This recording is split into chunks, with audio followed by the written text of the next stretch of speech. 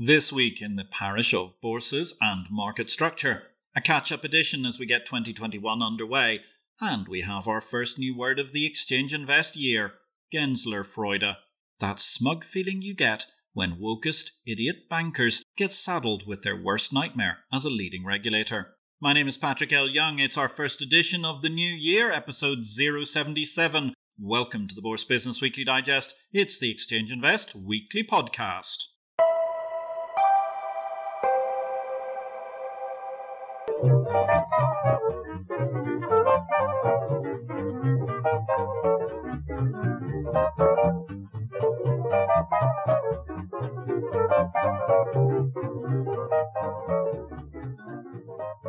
Good day, ladies and gentlemen. This is a very brief reduction of highlights amongst the key headlines from the week in market structure. All the analysis of the week's many events and happenings can be found in Exchange Invest's daily subscriber newsletter, the unique guide to the bourse business sent daily to your inbox. More details at exchangeinvest.com. Amongst our top stories this week, the London Stock Exchange have got the EU nod for the $27 billion takeover of Refinitiv, or some might see it as the LSEG, being subject to an inverse takeover to be swallowed whole by the lethargy of Refinitiv. In the end, the EU didn't add any more tweaks, but in due course, gifting Euronext, the Borsa Italiana, at below open market value, will, I imagine, be viewed with regret by many who, right now, are cheerleading this deal, which is being made by a group broadly lacking in integration ability and acquiring a tired franchise which is flaccid, political, and has repelled all previous attempts to bring it kicking and screaming out of the 1970s. Meanwhile, Euronext, of course, they still can't believe their luck. Their contemplated acquisition of the Borsa Italiana group at below open market price is still subject to regulatory approvals in several jurisdictions. Nevertheless, Euronext expects to complete the transaction in the first half of 2021. One deal that's not so messy, it simply requires a new market to be set up in all its complexity. Intercontinental Exchange have provided an update on the Murban Futures ahead of the launch of ICE Futures Abu Dhabi IFAD on March the 29th, 2021. It's looking good for an end March launch hashtag despite COVID in Abu Dhabi, with IFAD as the Bank of England and MAS in Singapore are among regulators recognising the new venue.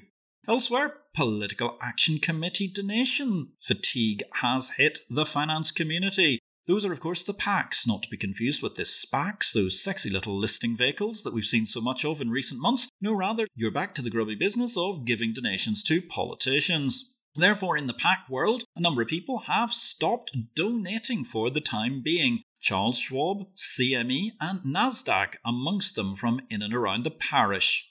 Looking back over the festive season, some of the stuff you might have missed. Well, first of all, you probably didn't miss this, but Brexit has happened. At the same time, we did tell you that it was going to happen, as opposed to a vast swathe of the media. It ultimately ended up with the EU doing more compromising than the UK, and thus the trade deal is not as bad as it might have possibly been. In fact, overall, it's a pretty decent trade deal, leaving aside various issues from the May government's cack-handed handling of the situation, such as the fact that Northern Ireland is now in a worse position in terms of imperial status with Belgium than even the Belgian Congo, who managed to escape that grasp many years ago.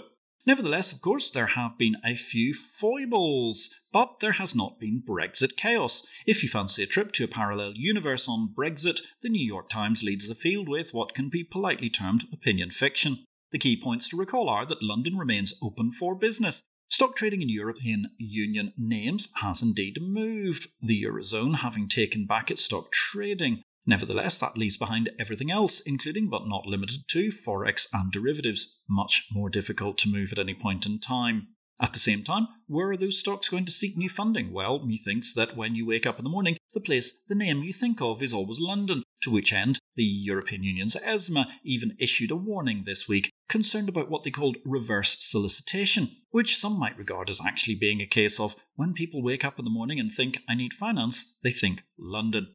The UK Chancellor Rishi Sunak laid out the possibility the city could be set for a post-Brexit Big Bang 2.0. Let's just say that I'm not too optimistic given the fact that, to date, the sole innovation of this Chancellor has been a restaurant packing programme that caused a COVID spike. Elsewhere in news over the Christmas period, TP ICAP have maintained their death wish. They're now at the point where they announced their rights dilution. They, in the quest to buy Liquidnet, an entirely fallacious notion, are going to offer a swinging dilution of 2 for 5 at a vast discount to the prevailing share price. Elsewhere, pantomime season was ongoing at the New York Stock Exchange, with an "oh yes they do, oh no they don't" manoeuvre being held to, well, the unique question in pantomime history: are we listing Chinese stocks? As even China Daily put it, flip flop flip, move hurts New York Stock Exchange reputation. Elsewhere, new markets could be aplenty in India. Even SEBI, the quasi-socialist regulator of the Indian financial marketplace, they're setting the stage for new bourses and depositories, encouraging people to start with 100% ownership and then indulge in the usual SEBI process of swinging dilution over the course of what is now going to be a 10-year period. I suppose if all else fails, you can always ask TP ICAP's management. They seem to be good at diluting things to a vast degree. In People News, the stuff that happened over the Christmas period, the highlight was the departure of Charles Lee. He's left the Hong Kong Exchange's building, departing the world's largest exchange by market capitalization after Hong Kong Exchanges managed to surpass the somewhat lackluster Chicago Mercantile Exchange during 2020.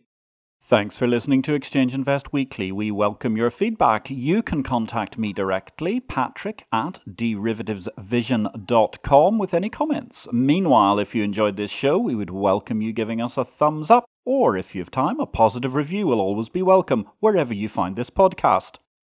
Robinhood, they didn't have a very happy Christmas. They got fined $65 million to settle charges from the SEC.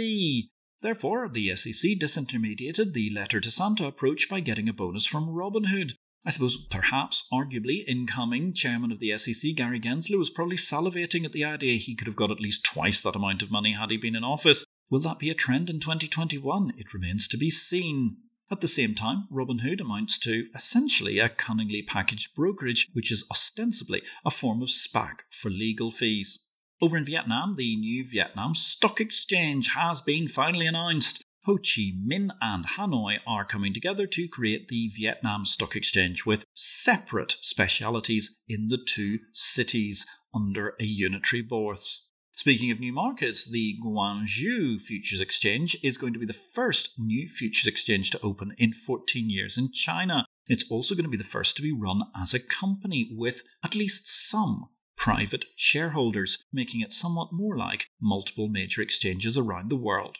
Data. The Wall Street Journal, having launched a rather brutal attack on Nasdaq over its diversity policy just before Christmas, carried on with an opinion piece fighting a stock exchange shakedown. It was frankly a dubious piece of market socialism from the usually pro-free market Wall Street Journal, who seem to think that exchanges can conjure higher data feed speeds out of thin air. Or at least they can do that for free.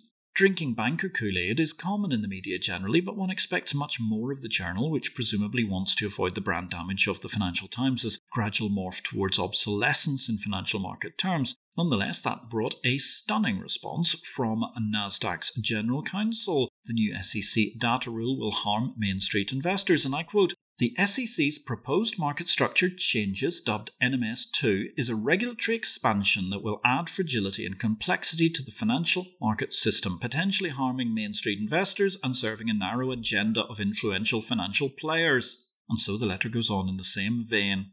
D News during the course of the past week, the CME and IHS Markit, well, they seem to have solved what's going to be the future of MarketServe now that IHS Markit has been sold to S&P Global. Presumably this was being negotiated in tandem. CME Group and IHS Markit are going to form a leading post-trade services joint venture for OTC markets, incorporating CME Group's Triana, Trioptima and Reset, along with the MarketServe business of IHS Markit, as I mentioned a moment ago. Elsewhere, Intercontinental Exchange, they're making use of one of those SPACs. Bakkt, their cryptocurrency arm, is going to become a publicly traded company, where else but on the New York Stock Exchange, of course, with a merger via VPC Impact Acquisition Holdings. The deal makes sense, nicely endorses SPACs. ICE and the substantial roster of Bakkt shareholders and investors get a cleaner public subsidiary interest to manage as opposed to being a private arm of ICE. At the same time, the valuations look encouraging. Presently, why not take advantage of such propitious climes for crypto-related plays?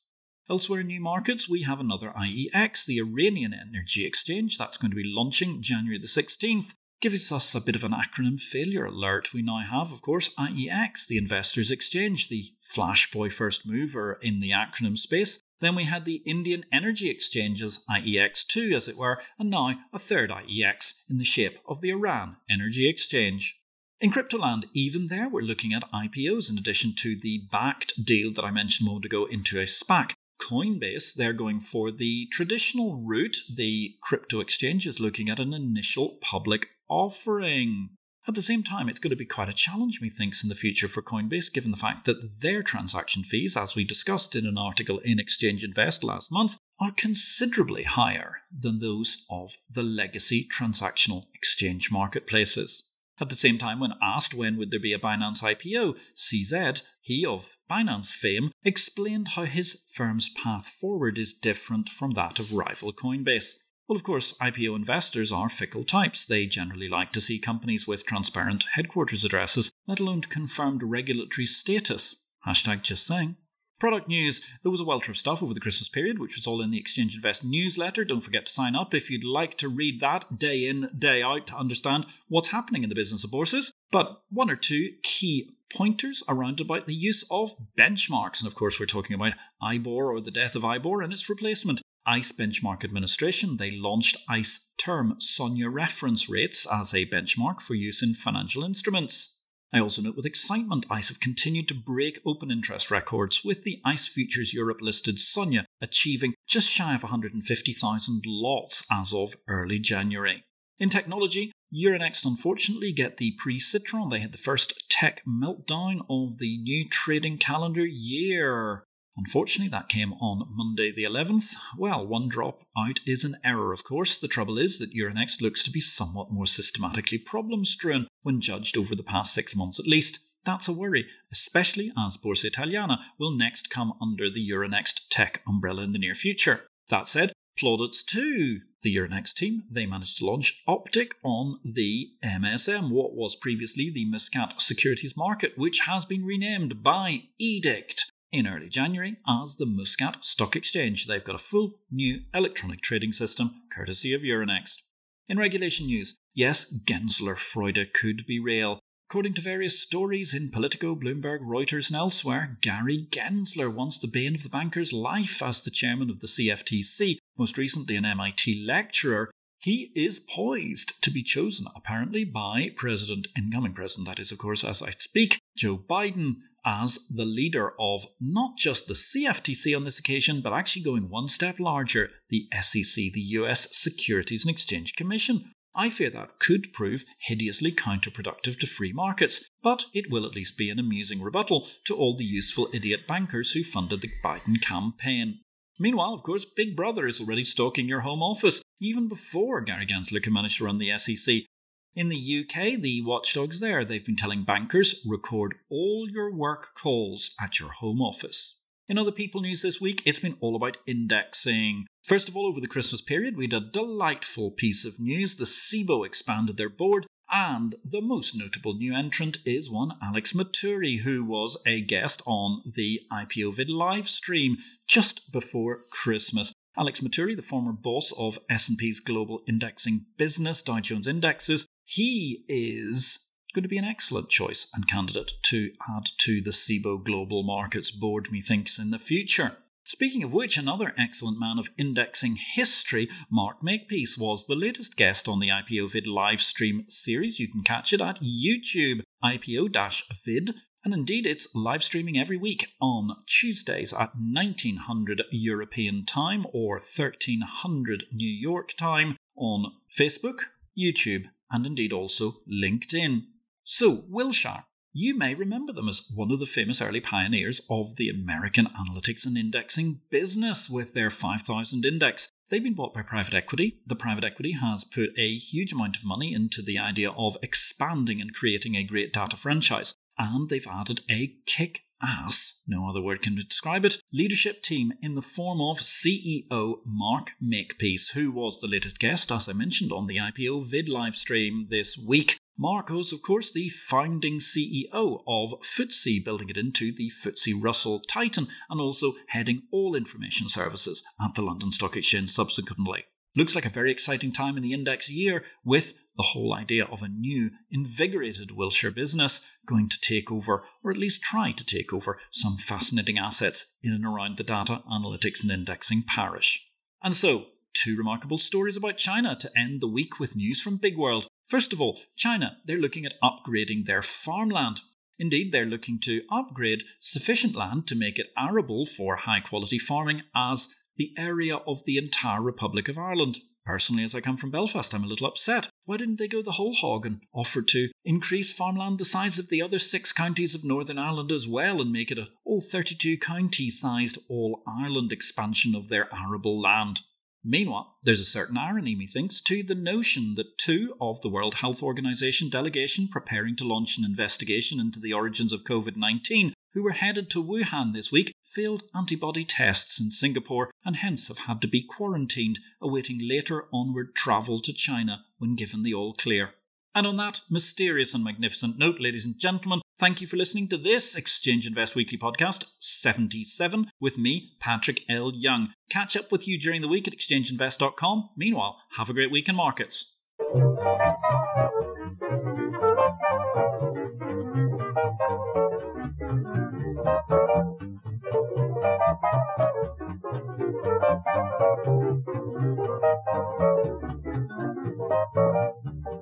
This show relates to the business of bourses. It is not to be construed as investment advice, nor are we making any investment recommendations. Please consult an investment advisor before you make any investments, and for goodness sake, do your due diligence and do not make investments without complying with the regulations in your home state. Exchange Invest cannot be held responsible for any investment decisions made as a result of our program, which is for entertainment purposes only. The material herein is copyright Patrick L. Young at the date of publication, while our music and sound effects are sourced from copyright-free sources. Thanks for listening to Exchange Invest Weekly, the exchange of information.